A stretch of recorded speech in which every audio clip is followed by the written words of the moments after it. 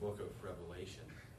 And we're into chapter 3 already of the book of Revelation. And we remember, don't we, brethren, as we began this verse-by-verse study of the book of Revelation, the whole purpose of the book of Revelation is to reveal the Lord Jesus Christ. Amen. Amen. I mean, this is the purpose of the book of Revelation. And so often people look at the book of Revelation, they shy away from the book of Revelation because there are some things. Let's just admit it. Amen. There are some things that you look at in the book of Revelation, you go, well, I'm not exactly precisely sure, how that's going to unfold exactly. Amen. It's kind of like the Old Testament prophets. They were being led along and they would write something concerning the Lord Jesus Christ. That's something that hadn't happened yet, the crucifixion, whatever it might be. And they kind of saw it through a little bit of cloudy lenses, if you will, because it hasn't happened yet. And that's the same here as we get into, chapter 4 is coming, and I was telling Brother Darrell, chapter 4 is just around the corner. And but really, the main purpose of the Revelation, again, is to reveal the person of Jesus Christ. Amen. And who he is. And so tonight, again, as I was telling Darrell earlier when we were talking, it's going to be a lot of theology this evening. Because the Lord Jesus Christ, we must have a proper theological understanding of who the Lord Jesus Christ is. And so when he introduces himself to the sixth candlestick tonight, the church at Philadelphia, he begins in a very theological manner by introducing himself theologically. And again, this is important as he is addressing the church. The church is made up of saints. It's made up of blood-bought Christians. It's made up of those whom Christ died for. And so in order to have a church in such a manner, we must have a good theological grasp of who the Lord Jesus Christ is. So turn with me there, if you would, tonight, Revelation chapter 3. We're going to be reading verses 7 through 13, but we're going to get done with verse 7 tonight, it looks like to me. So let's read together there in context. Brethren, this is the very word of God himself, the very preserved words in which he would have us to have. Look at verse number 7. And to the angel of the church in Philadelphia write, these things saith he that is holy. That's a theological term. We're going to look at this. Right? 3 things we're going to see in verse 7 that deal specifically with the Lord Jesus Christ from a theological standpoint. He says that and the Bible says, he that is holy. Look at the second thing. He that is true. Again, this is very much a theological discussion concerning his personhood. And so this is what he opens to the church of Philadelphia with. And then look at the third thing. He that hath the key of David. He that openeth and no man shutteth, and shutteth and no man openeth. I mean, man, there's just a whole lot just in that verse. And then verse number 8, look there if you would. I know thy works. And brethren, we remember, sovereign, omniscient Christ, again, is standing here in this sixth candlestick, his church at Philadelphia. And he said this to each one of the churches, to all 7 of them. I know thy works, because he's omniscient God. And so he knows what's going on and happening in the church. He said, I know thy works. Behold, I set before thee an open door, and no man can shut it. For thou hast a little strength, and hast kept my word, and hast not denied my name. What a great description of a faithful church. A church, brethren, that we would like to have, after our name. A faithful church, one who has not denied Christ, one who has remained faithful to him. That's what we would most desire, wouldn't we, brethren? Look at there, if you would. Has kept my word and has not denied my name. Verse number 9. Behold, I will make them of the synagogue of Satan, which say they are Jews and are not, but do lie. Behold, I will make them come and to worship before thy feet, and to know that I have loved thee. Oh, there's another great thing. We won't get there, but think of the words that Christ is saying to this church. Because thou hast kept the word of my patience. I also will keep thee from the hour of temptation, which shall come upon all the world, to try them that dwell upon the earth. Behold, I come quickly. Hold that fast which thou hast. Again, another admonition to the church as he closes, that no man take thy crown. Him that overcometh will I make a pillar in the temple of my God, and he shall go no more out. And I will write upon him the name of my God and the name of the city of my God, which is New Jerusalem, which cometh down out of heaven from my God. And I will write upon him my new name. He that hath an ear, let him hear what the Spirit saith unto the churches. Well, again, brethren, as I kind of already opened, we are now delving into the sixth candlestick, the Lord Jesus Christ standing amongst the sixth church in Philadelphia. That word Philadelphia literally means love for the brethren. That's literally what that word means. It literally means that. It was named after Attalus Philadelphus, the king of Pergamum, who built the city between about 159 to 138 BC, which at the time consisted, and we hear in the language here, it had an overabundance of Jewish people in the community. So you hear Jesus speaking some Jewish things there to the church. But that's because there was an overabundance of Jews that were there in that area. And as we always do, we like to give a little kind of a layout where Philadelphia is located at. And so it's about 28 miles southeast of Sardis, which is the church we were just in the book of Revelation. So again, we're making that loop around, and we're almost back down to the bottom where we will get to the seventh church, Lord willing, in a few weeks, the church at Laodicea. That'll be the final and seventh church that he writes the letter to. Now, Philadelphia, the one that Jesus is writing to here, is very famous for its earthquakes. In fact, they've had many, many earthquakes there that have actually destroyed the city of Philadelphia on many occasions. It's quite an amazing thing. In fact, the most recent earthquake, corresponding with the writing of the book of Revelation, was in about 37 A.D., which was about 60 years before they received this letter, which is quite interesting because verse 12, of course, draws our attention. Just think of this. A city that is famous for earthquakes, that's been destroyed over and over again. Look what Jesus tells the church there. Look what he says in verse number 12.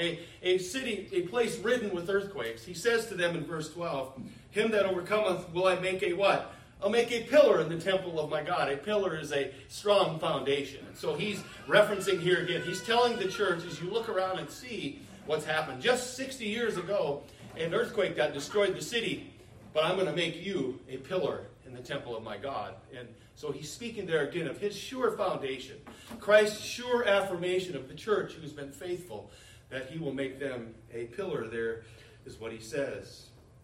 We remember also, don't we, brethren, just from our studies that we've been going through here, that of the Lord's 7 letters, there are only two letters in which the Lord Jesus Christ does not condemn or cause great consternation to. And if it was Sunday morning Bible study, I'd ask you which two, and I'm sure you two remember there. One of them was Smyrna.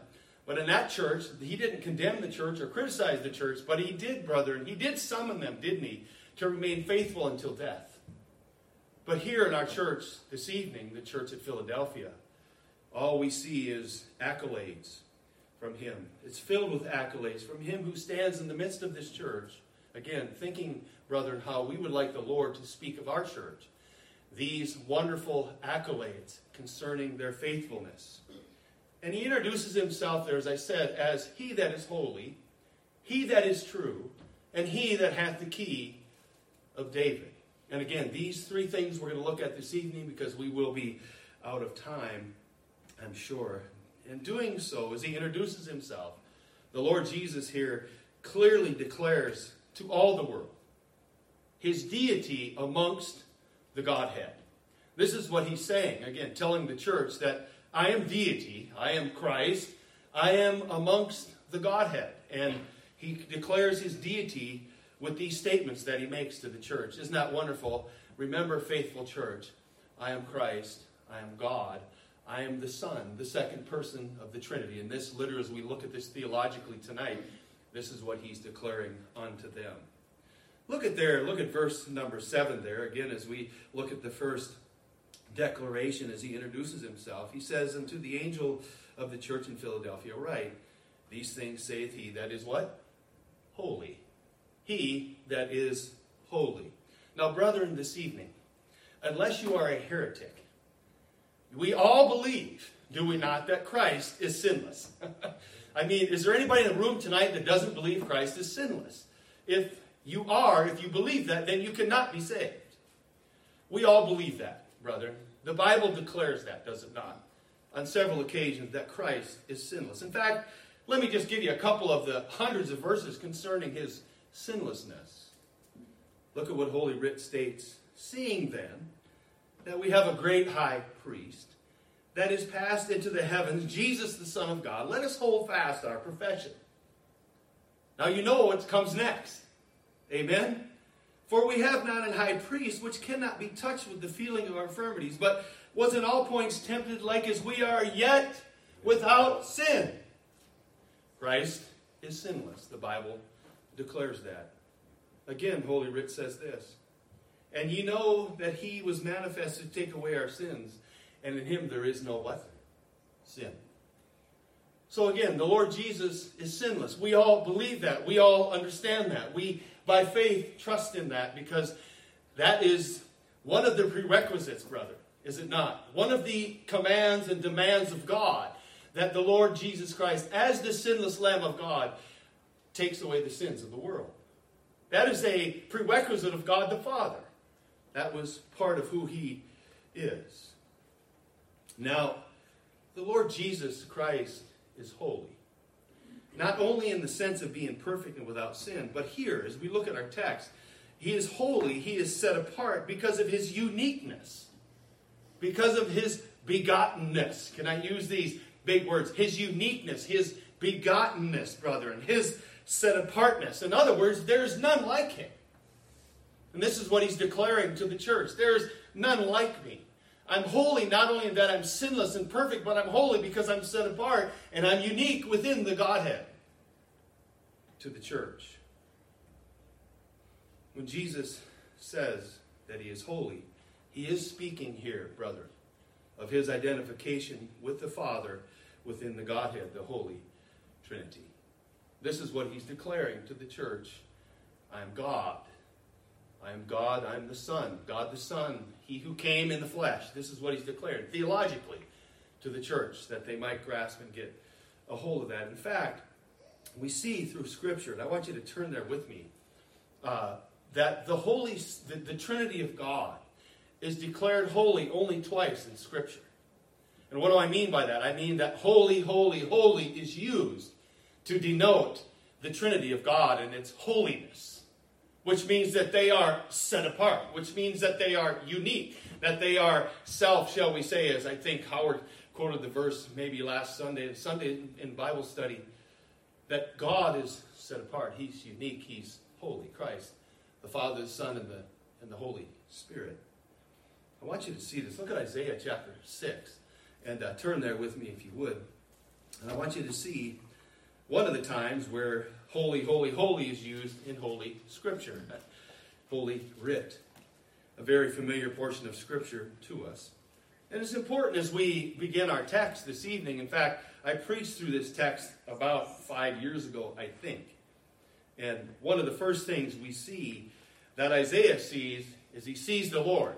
And brethren, in order for you to be saved, you must see the Lord for who he is. Amen?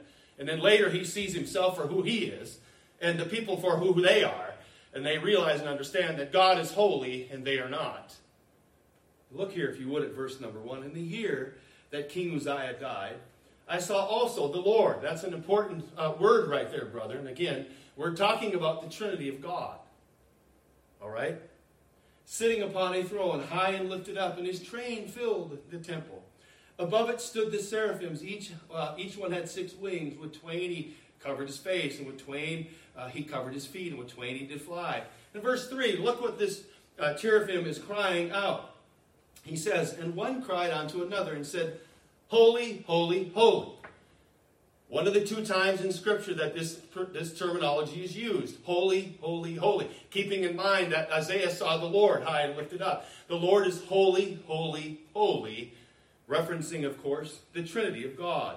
Is the Lord of hosts. The whole earth is full of his glory. Now, brethren, you say, well, how do you know that? How do you know that this is the Lord Jesus that Isaiah is seeing? Well, I'm glad you asked. That's why we have the New Testament, brethren. The New Testament is the what? Inspired commentary on what we're seeing here in the book of Isaiah. So turn with me to John chapter. Again, this is theology. This is what he's saying to them. He is holy, holy, holy, the Trinity of God. He is the second person of that. Look at John chapter 12. And again, keeping in mind, what did Isaiah say in verse 1? I saw the Lord high and lifted up. And holy, holy, holy, they were declaring of him. Look at John chapter 12.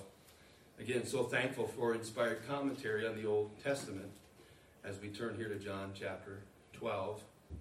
Now look at verse number 37. Look there if you would. The Lord Jesus has just got done having a discussion. A very familiar portion of Scripture. In verse 32, and if I be lifted up from the earth, will draw all men unto me. So they're having this discussion about Christ. It's about Christ. And you look there at verse 37. But though he had done so many miracles before them, yet they believed not on who? Him. Who's the him in the text? You can say it. It's Wednesday evening. Who's the him in the text? Christ. Christ is the one that they've got to believe on, right? So we see there to keep reading, okay? So the Bible says there that they believe not on him, Christ. That's who the him is. Look at verse 38. Look at who he quotes. But though he had done so many miracles before them, yet they believed not on him, Christ, that the saying of Isaiah the prophet might be fulfilled, which he spake, Lord, who hath believed our report, and to whom hath the arm of the Lord been revealed? Who is he quoting? Isaiah 53, verse number 1. So he's, again, referring back to the prophet Isaiah. So we're sitting here. Keep reading, all right? Look at verse 39 and 40. Look what he does. He quotes Isaiah 6, verse number 10. Look at verse 39. Therefore they could not believe, because that Isaiah said again, he hath blinded their eyes and hardened their heart, that they should not see with their eyes, nor understand with their heart, and be converted, and I should heal them. That's Isaiah 6:10. Where did we just read from? Isaiah chapter 6, right? 1, 2, 3. If we would have kept reading, we would have run right into that text in Isaiah chapter 6. Now pay attention to the him. Pay attention to who the him is in this text. It's very important. Again, in Isaiah chapter 1, it says, Isaiah saw the Lord high and lifted up. Well, here it defines for us who he saw.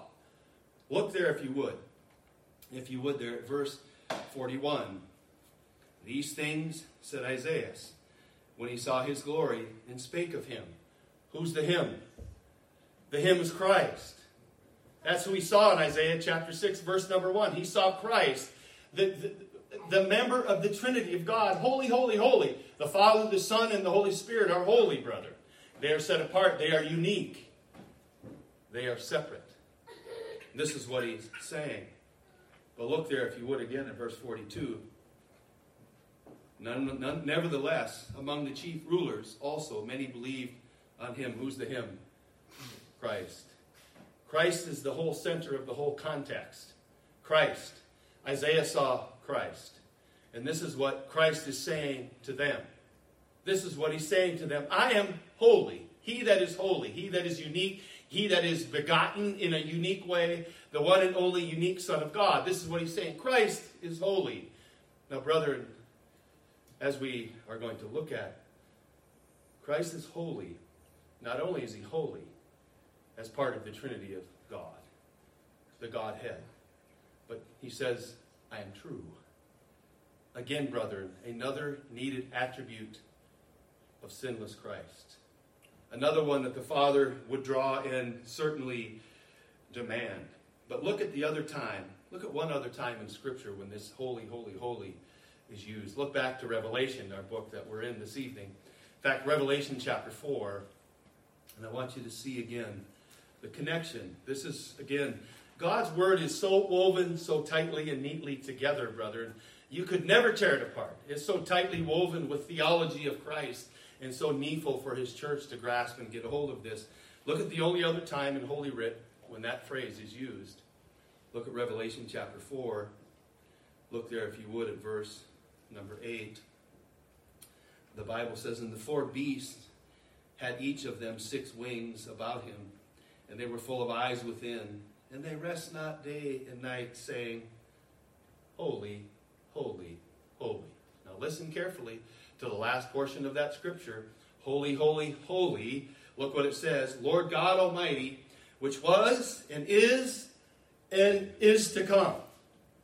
Well, who claimed that he is and was and is to come? Who claimed that? Christ did and God the Father did. So we see these again, brother, this theology that he is laying forth for the church. I'm weird, okay? Maybe it's just me. But my brain thinks this way, and I've told you this 1,000 times. I could immerse myself in theology day and night, and I would never get tired of it. This to me is just so vital to the letter that he's writing to this faithful church. Because you know why? Because they've been faithful in that.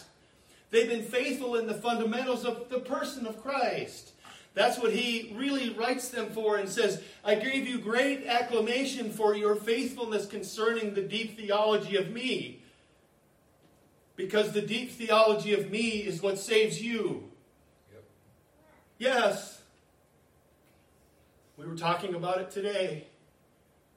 2 Corinthians chapter 11. Right? There's another Jesus. Do you understand that? There's another Jesus that comes. There's another Spirit that comes. Therefore, brother, we must be sound foundationally in the Lord Jesus Christ of Scripture. Even when you have a little chat with the Mormons when they come to your door. Oh, it's a hooter and a half. Even they have got to admit, and they will admit, they've admitted it to me on many occasions, because you draw it out of them, that they do not have the same Christ. Here in this faithful church, Christ is saying, you were faithful in those fundamental, foundational things concerning who I am, the person of Christ.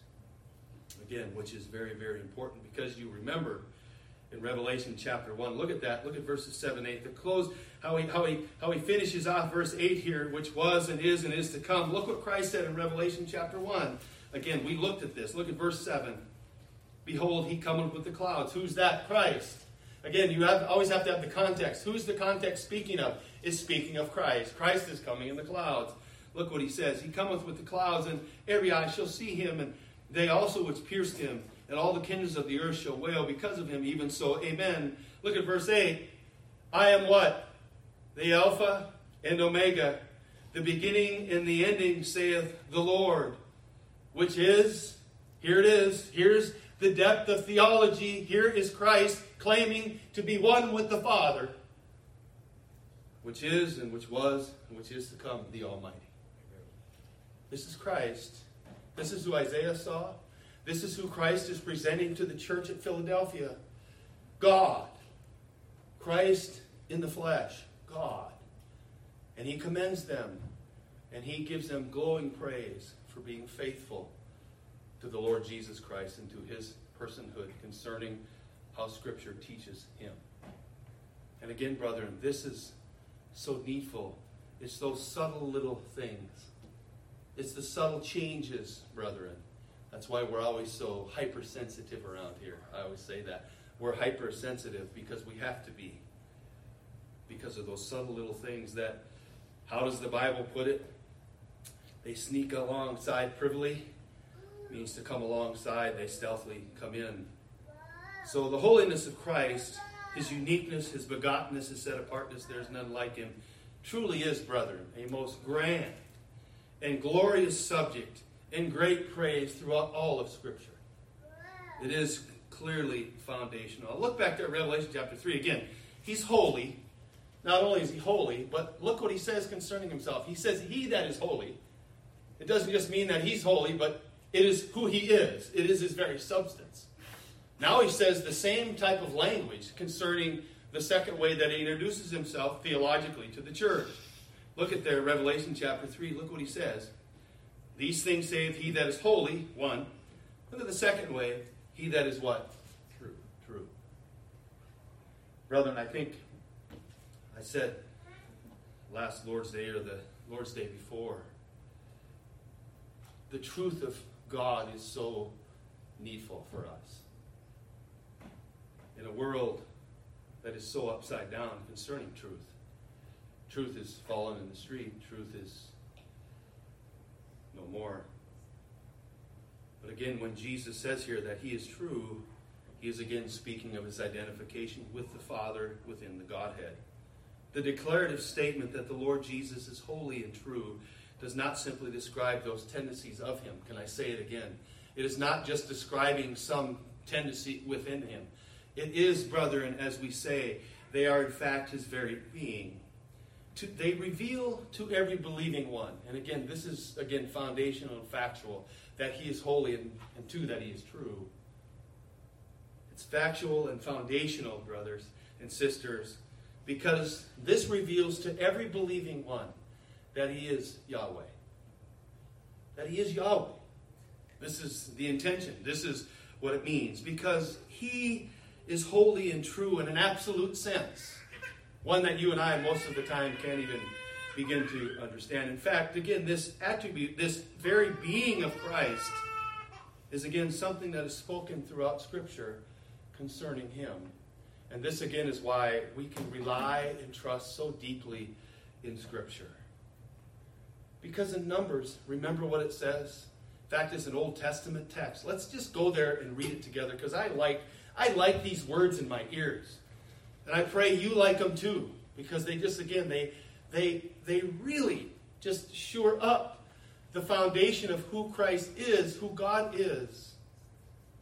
Look at Numbers 23.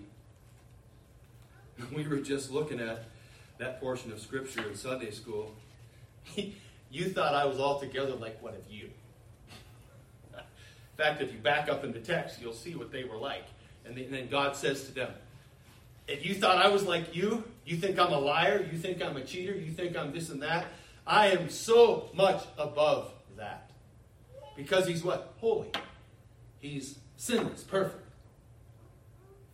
But look here in the Old Testament, can I ask you tonight, brother, is this a different dispensation than when the letter of Revelation was written? I think so. There's several dispensations that have gone by since this was written here in Numbers. But look at the unity, look at how it's threaded together through the covenants, through the dispensations of time, these characteristics of God that never change. And brethren, tonight, we are thankful that they don't. Can you imagine if they did? What foundation would we have? None. Look at Numbers 23. Look at verse number 19. Again, a familiar portion of Scripture. God is not a man that he should what? Lie. You know why? Because his very being is to be true. It's to be truthful. God is not a man that he should lie, neither the Son of Man that he should repent. Hath he said, and shall he not do it? Or hath he spoken, and shall he not make it good? Now, why is this important, brethren? Again, roll along with me into another dispensation of time in Romans chapter 3. Again, just seeing this wonderful character of God, this wonderful attribute of God, his very nature. Why is it important? Brethren, how can I illustrate this? I'm trying to bring this into my mind. How can we illustrate this, brother? When you stand before a judge, you want a judge who's going to be true. You do not want a judge that changes his mind and changes on every whim and every emotion and every feeling. You want a God or a judge. Let me say that, because God is a judge. We're going to see this here. This is why it's important that he is true. Because his judgments are true. And when we stand before him, those of us who are robed in Christ, you want him to be true to you. Because he said, right? I will never leave you nor forsake you. Never ever. Remember we looked at that. No, not ever. Never. The old double negative to prove that positive. Amen? Think of this, brother. We just got some new stickers. And you guys, please take them. Put them on your cars. Do whatever you want with them. What does one of them say? Believe on the Lord Jesus Christ and thou shalt be saved. You want that truth. You want that to be true. You want God to say, I said it and I will not change. Because that's his nature, his being.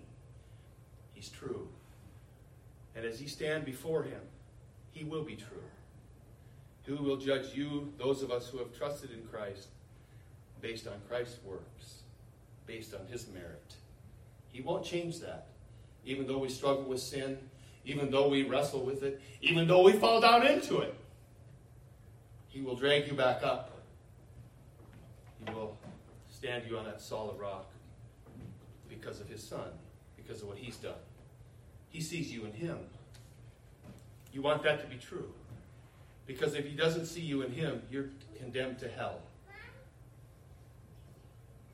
Look at what Paul writes under the inspiration of God. Romans chapter 3, look at verse number 4. God forbid. Again, two of the strongest words used in Holy Writ literally means, may it never be. Never, never. God forbid, yea, let God be what? True, but every man a liar. As it is written, that thou mightest be justified in thy sayings and mightest overcome when thou art what? Judged. But if our unrighteousness commend the righteousness of God, what shall we say? Is God unrighteous who taketh vengeance? I speak as a man. Look at that, he uses it again. God forbid, may it never be, may it never, never be. For how then shall God, what? Judge the world. This important characteristic of God, his attribute, his very being, is so relevant and needful for you and I this evening because you want God to have true judgment. Because again, if you're in Christ, you will be judged based on his work. Look at Revelation chapter 3. Look what he says to the church as we get there, Lord willing, in just a couple of weeks. You know, the lukewarm church, that one, the one that gets condemned because they're lukewarm. You don't want to be lukewarm. He says, I wish you were one or the other. I'm going to spew you out of my mouth. You don't want that said about the church. You want what he's saying to Philadelphia. You're faithful. You've been faithful in my theology of who I am, the person of who I am, and some other things that we're going to look at. But look what he says here as he stands in the midst of the seventh candlestick, the church at Laodicea. Look at what he says to them as he judges them. Look at verse number 14. He says, and unto the angel of the church of the Laodiceans write, these things saith the Amen. That literally means the God of truth. The Amen. That's capitalized there. The faithful and what? True witness. Brethren, again, not to beat a dead horse. We can never beat this thing into the ground because it is so needful for us today. The faithful and true witness, the beginning of the creation of God. Again, God is going to judge. And he's going to judge you, and he's going to judge all the world. And as this judgment is spoken of in Holy Writ, you want to know a word that keeps coming up over and over again? That he is true. Look with me in Revelation chapter 19. The great white throne judgment. This, brethren, is where men will be judged upon their works. Well, chapter 19, this is, I guess, speaking of his coming in glory to judge. This is before the great white throne judgment, but it's on its way. Look at what the Bible says in verse number 11. I saw heaven opened, and behold, a white horse, and him that sat upon it was called Faithful and what? True. Look what he's coming to do, brethren. Don't miss that word judge. He's faithful and true, and in righteous he doth what? Judge and make war. Oh, brethren, again, such an intricate part of the truthfulness of God, that he will judge us truly and righteously, because that is who he is.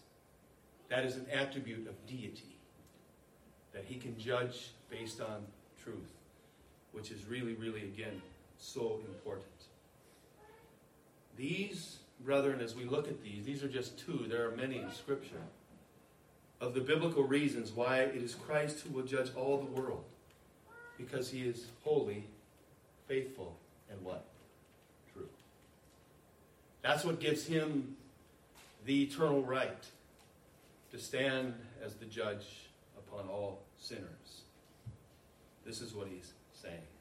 Now look there. Let's finish this up tonight, verse 7. Look back there at verse number 7, Revelation chapter 3. Look at verse number 7. Look at the third thing he declares to this faithful church. Look at there if you would. And to the angel of the church in Philadelphia write, these things saith he that is holy and he that is true. Look at the third thing. He that hath the key of David. He that openeth and no man shutteth, and shutteth and no man openeth. What a beautiful picture. What a beautiful picture of sovereign God in complete and total control of your life, my life, and everything in your life. Amen? I mean, what a beautiful picture that is being painted here. The Lord Jesus declares his eternal power and authority, listen, as the sovereign, who will admit and exclude those to whom he will. Think of that for a moment, brother. His sovereignty is being spoken of here. God, the Trinity of God, working together, the Father, the Son, and the Holy Spirit, who are holy, holy, holy, will be united in all of these things. The phrase, the key of David, speaks of the governmental authority of King David. Again, this phrase is only used one other time in Scripture. It's interesting, brethren, as you look at these things. And it is there, when it's used, in which God laid the key of the house of David. And this, again, is Old Testament. We're going to go look at it. He laid on the shoulder of Eliakim, who acted as the governor, determining who would and who would not see the king. God put Eliakim in a place, a governor, if you will, which is what he was. He acted as a governor who had complete authority to say, you can come in and you cannot come in. That's what we're talking about here. Sovereign God. This is an Old Testament portion of Scripture that reveals the New Testament Christ in his glory, in his Davidic kingdom, as he's reigning as king. I'll open a door that no man can shut. You know what else I'll do? I'll shut a door that no man can open. This is sovereign God working out his wonderful, beautiful, harmonious, can I say that word again? The liberals love it when I say it, so harmonious plan. Let's look at this. King Eliakim, let's look at this. See what God did. Look here back in Isaiah 22. Again, the only other place in Scripture where this phrase is used. Isaiah 22. Again, I kind of laid the groundwork, the narrative. But look at here what the Bible says. Isaiah, the great Old Testament, evangelical, Christ-preaching prophet. That's what he's known as. Because he preached as an Old Testament prophet more about the Lord Jesus Christ than any other Old Testament book does. Look there at verse number 20. Isaiah 22, look at verse number 20. The Bible says, and it shall come to pass in that day that I, God, will call my servant Eliakim, the son of Hilkiah. And I will clothe him with thy robe and strengthen him with thy girdle, and I will commit thy government. Do you see that there? That's an important statement that's made. Because he's going to be acting as a governor who is in complete control of the government. Again, he's the one who allows in and allows out. He is the one that is in control of that, given to him by God himself. Because God's getting rid of the one that is the doorkeeper right now because of some sin that went on earlier. But look what it says. I will commit thy government into his hand, and he shall be a father to the inhabitants of Jerusalem and to the house of Judah. Now here's where it's stated, the only other time in Scripture. And the key of the house of David will I lay upon his shoulder. Listen, he shall open, and none shall shut. And he shall shut, and none shall what? Open. Look at verse 23. And I will fasten him as a nail in a sure place. And he shall be for a glorious throne of his father's house. Now, brothers, again, we have Isaiah, the Old Testament prophet, writing something that he sees, how should we say, through smoked glasses. Having no idea that he's writing about the future reign of the Lord Jesus Christ, who is promised by God to sit on the throne of David, his father. This is what we're seeing here, brother. Let me just say this. The key being laid on Eliakim's shoulder speaks of granting great responsibility into his hand and alludes to, and is alluding to. This is sometimes what Old Testament prophecy did and does. It alludes to things. It points to things. It's shadowing some things. And it shadows and alludes to Isaiah's prophecy of the ultimate Davidic ruler. And I want us to look at this, and then we'll be finished tonight, because I wanted to get through this portion of Scripture. The key of David. Now, many confuse it with the keys to the kingdom. That's not what we're talking about here at all. This is the key, singular, of David. Not keys, plural, key. Which, again, is the idea of pointing towards the ultimate Davidic ruler. Look at Isaiah chapter 9. We're right here. Again, a very familiar portion of Scripture to every last one of us. Listen to, again, how Isaiah, the great evangelical Old Testament Christ-preaching prophet, look at what he says here in Isaiah chapter 9. Look at verse number 6. The Bible says, and right, we always quote this. What time of the year do we always quote this? You can say it. Come on. Speak it out loud. Right around that time. Right around December, we start quoting these verses, right? Oh, brothers, it's so much deeper than that. Look at there. For unto us a child is born, unto us a son is given. And the what? Government. Do you see that there? That's so important. Again, as Eliakim was governor of God's government in the Old Testament, so Christ is going to be the ruler of God's government in his new kingdom that he's going to be establishing here, Lord willing, in not too long a time. Look at here. And the government shall be upon his what? Shoulder. Where did God put the key, King Eliakim? On his what? Shoulder. Yeah, it's pretty clear. That's what's so wonderful about having the Scriptures interpret themselves. Old Pastor Mike doesn't have to stand up here and make anything. There's no balloon. There's no secret thing. The book of Revelation, as I said, is designed by God to reveal Christ as he is. Not to hide him. Not to put him over here where no one can understand it, but to reveal him. And this is what we see. Look at what it says. And the government shall be upon his shoulder. Who's that? The Davidic ruler, the ultimate one, Christ. And his name shall be called Wonderful Counselor. Listen, the mighty God. How about the next one? The everlasting what? Father. Ooh, you telling me? You're going to lie to me and tell me Jesus never claimed to be God? Yes, he did. Amen. I and my Father are one. Yes. Listen here. The everlasting Father, the Prince of Peace. Look at verse 7. Of the increase of his what? Government and of peace there shall be no end. Look at here what he says. Upon the throne of David. And upon his kingdom to order it and to establish it with what? Judgment and with justice from henceforth forever, even forever. The zeal of the Lord of the host will perform this.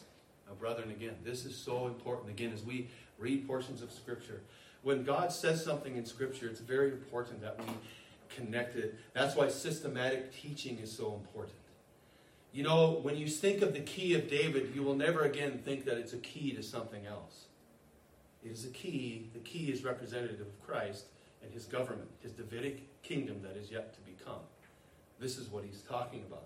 That glorious day, you know, when he establishes his kingdom on the earth, and the sinners will come before him, it's going to be a most amazing thing.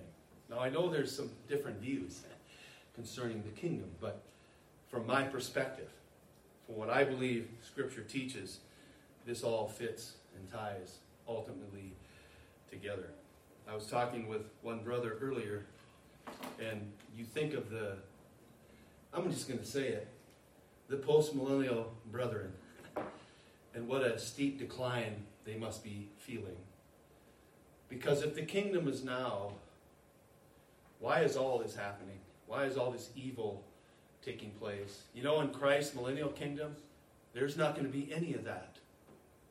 He will be ruler over his own government within his own kingdom. Man, the great governor, the Lord Jesus Christ, who is the everlasting Father. Look at Luke 1. We'll just go into the New Testament just quickly here and we'll finish up. Look at Luke chapter 1. Again, brother, when is this portion of Scripture always read? You can say it. Go ahead. I'm not going to utter it, but you can.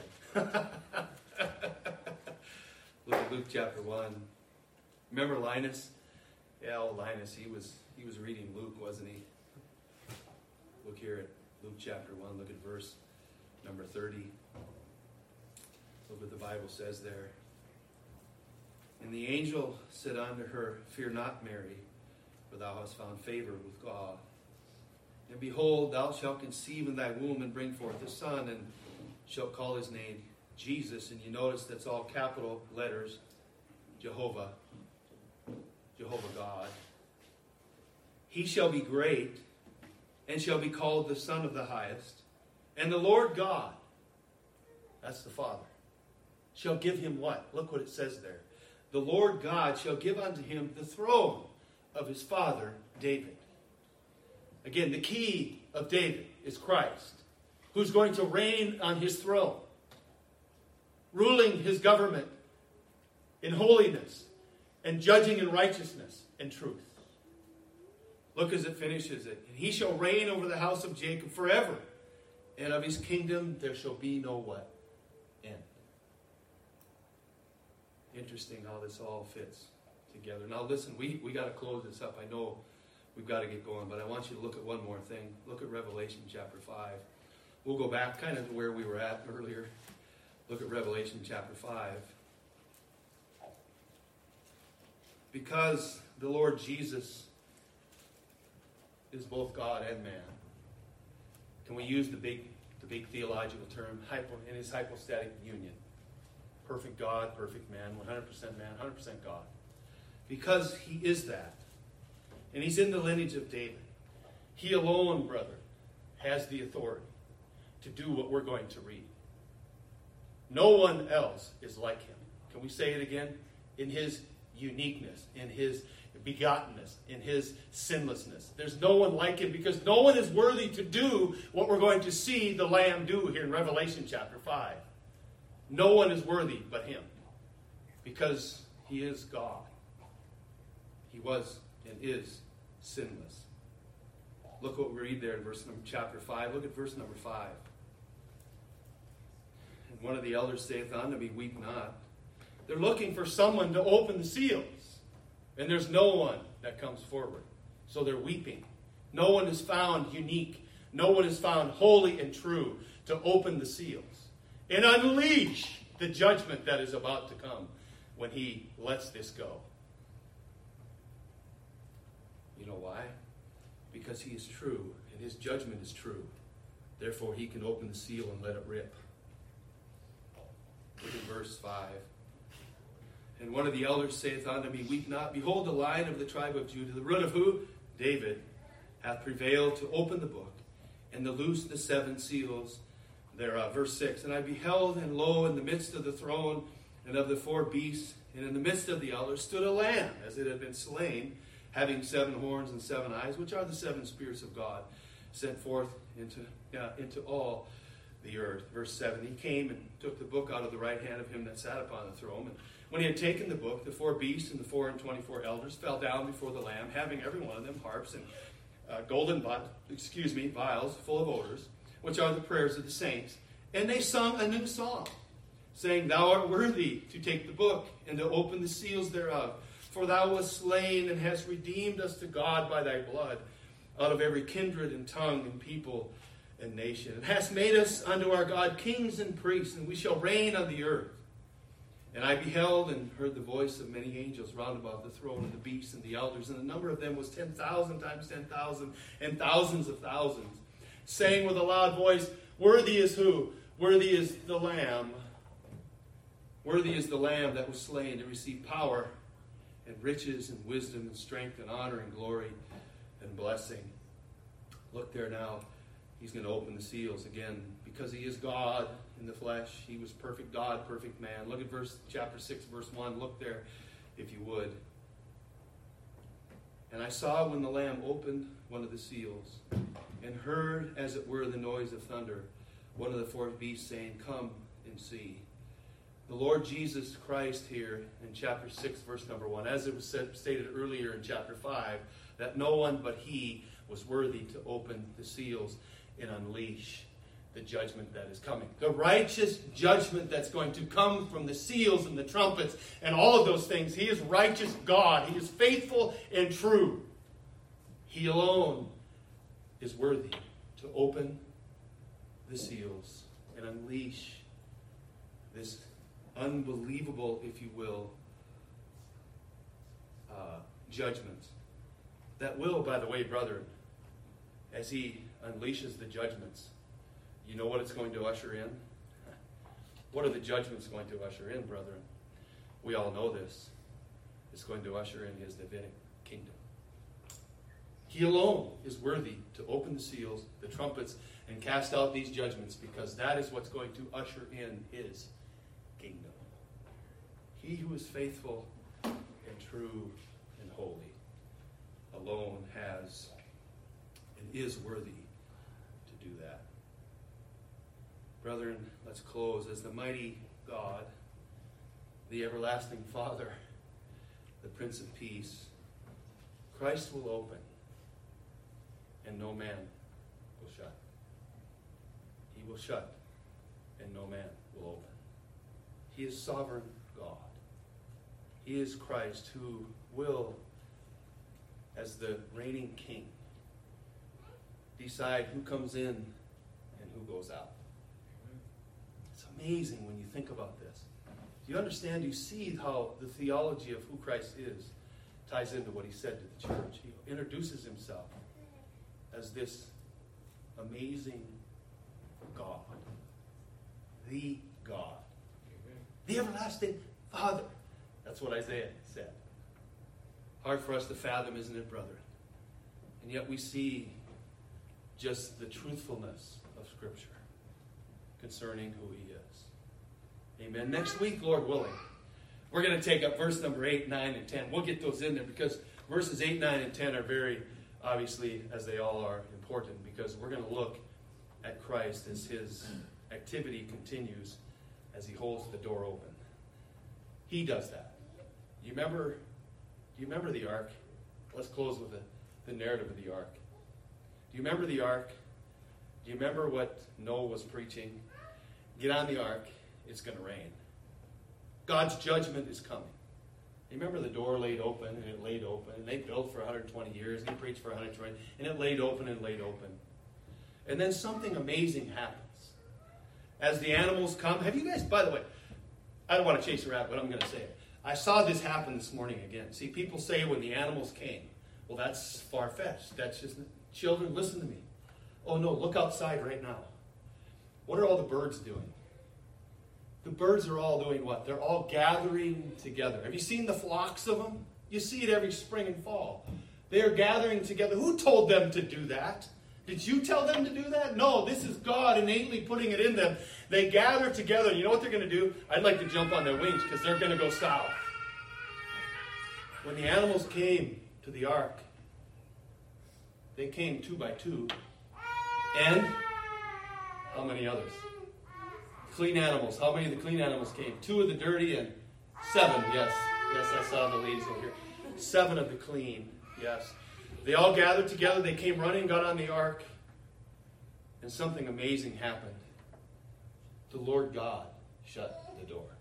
Remember that? That door didn't shut by itself. God shut it. And you know what happens when God shut the door? You know who couldn't open it? No man. Nobody. And it started to rain. And God's righteous judgment came upon those who were outside of the ark. He closed the door. No man could open it because his righteous judgment is raining down upon men. Wow, think of that for a moment. Here, next week, Lord willing, he's going to open the door and he's going to stand there and hold the door open. But it's going to close. But he's the one who holds it open. Amen. Wow, what an amazing thing. See, little things like that, I love things like that. That goes to who he is. The God-man, the Lord Jesus Christ, the Savior of his sheep, those to whom he shed his blood for. Believe on him tonight, brother. Listen, let me just quote it and we're going to pray. Get a bumper sticker back there. Grab one going out the door. Little magnet, stick it on your car there. Got a couple yard signs if you like one. I got several of those. Hey, listen. Believe on the Lord Jesus Christ, and thou shalt be what? Saved. That's a biblical truth. Let's pray together. Father, this evening we are so thankful for your word. We're so thankful for the theology that it just gets deeper. I mean, it'll spin you right down deep. And Father, we thank you that the Lord Jesus Christ stood amongst his sixth candlestick, the church there in Philadelphia. He stood there and proclaimed to be eternal sovereign God as a member of the Holy Trinity. Holy, holy, holy is the Lord God Almighty. Father, we thank you for that truth this evening. And Father, we pray that many will believe on the Lord Jesus Christ, that you will draw them onto yourself, that you will open their eyes that they might see, and their ears that they might hear, their hearts that they might understand.